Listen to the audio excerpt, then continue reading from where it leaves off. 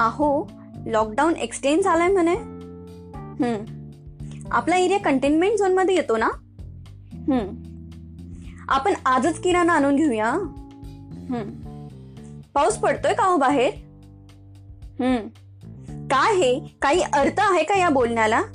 काही लोकांना काय होतं काय माहिती, बोलायला टॅक्स लागल्यासारखं करतात. इतकंच काय, ते टेक्स्ट मेसेज सुद्धा टाईप करताना असं टाईप करतात.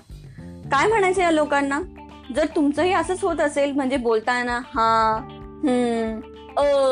असे शब्द जर तुम्ही यूज करत असाल, तर आजचा पॉडकास्ट हमखास तुमच्यासाठी आहे.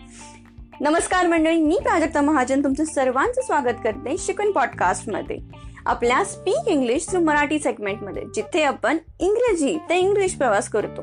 आजचा टॉपिक आहे गॅप फिलर्स. आता हे गॅप फिलर्स नक्की आहेत तरी काय? गॅप फिलर्स हे असे शब्द आहेत किंवा छोटे वाक्य, ज्याला की आपण फ्रेजेस म्हणतो, जे की आपण सायलेन्स फिल करण्यासाठी यूज करतो. तर सायलेन्स म्हणजे नक्की काय? तर सायलेन्स म्हणजे नको ती शांतता.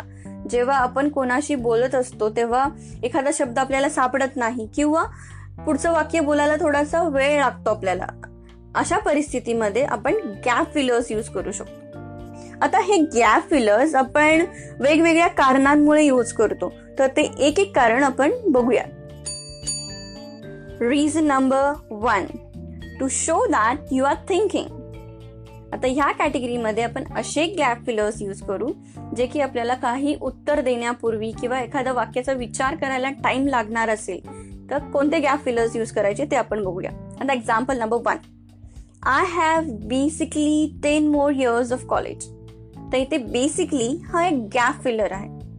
याचा ॲज सच पूर्ण वाक्याशी काहीही संबंध नाहीये, पण फक्त समोरच्या व्यक्तीला आठवत नाही की त्याचे किती वर्ष राहिले ठेवण्यासाठी त्यांनी बेसिकली हा वर्ड यूज केलाय.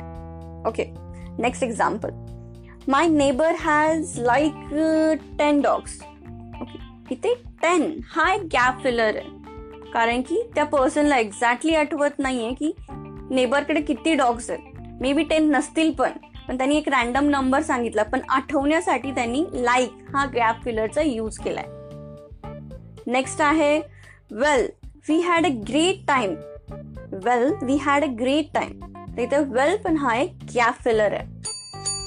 Reason number 2, to make a sentence less harsh.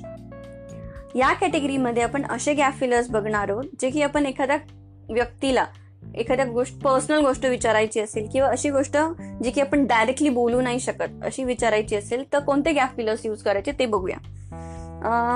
Usually काय होतं की आपण फ्रेंड्समध्ये असं होतं की एखादा मित्र आहे तुमचा की त्याला गर्लफ्रेंड आहे, बॉयफ्रेंड आहे की माहिती नाही आपल्याला, तर ते विचारायचं असेल तर अशा सिच्युएशनमध्ये आपण विचारू शकतो, hey Rahul, tell me something, do you have a girlfriend. So tell me something हा एक गॅप फिलर आहे.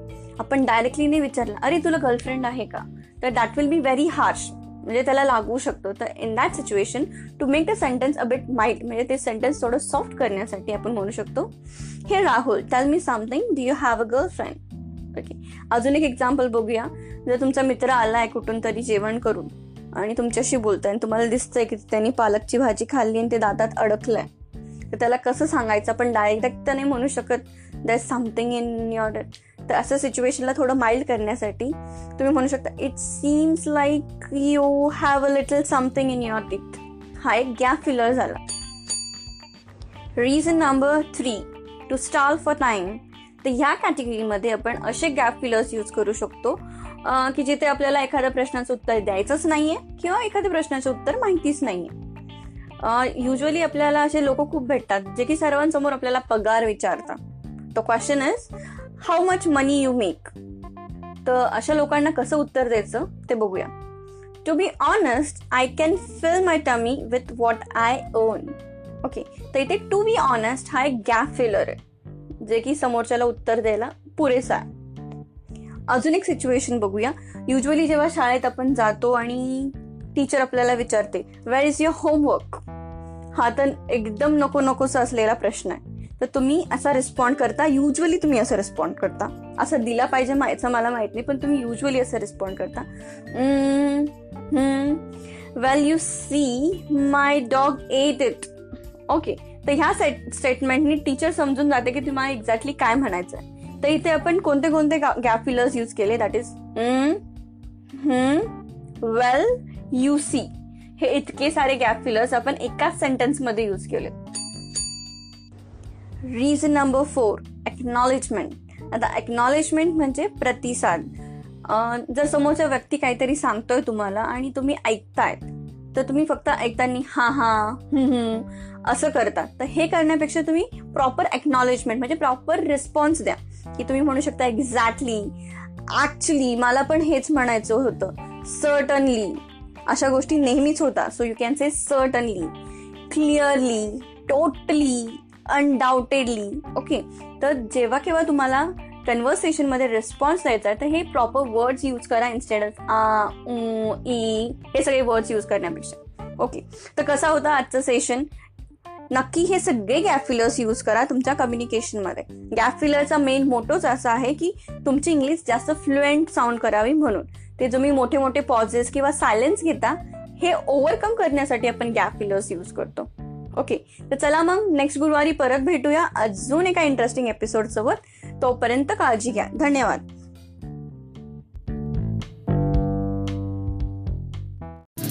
तुम्हाला ऑडिओ सिरीज ऐकायला आवडतात? मग वाट कसली पाहताय?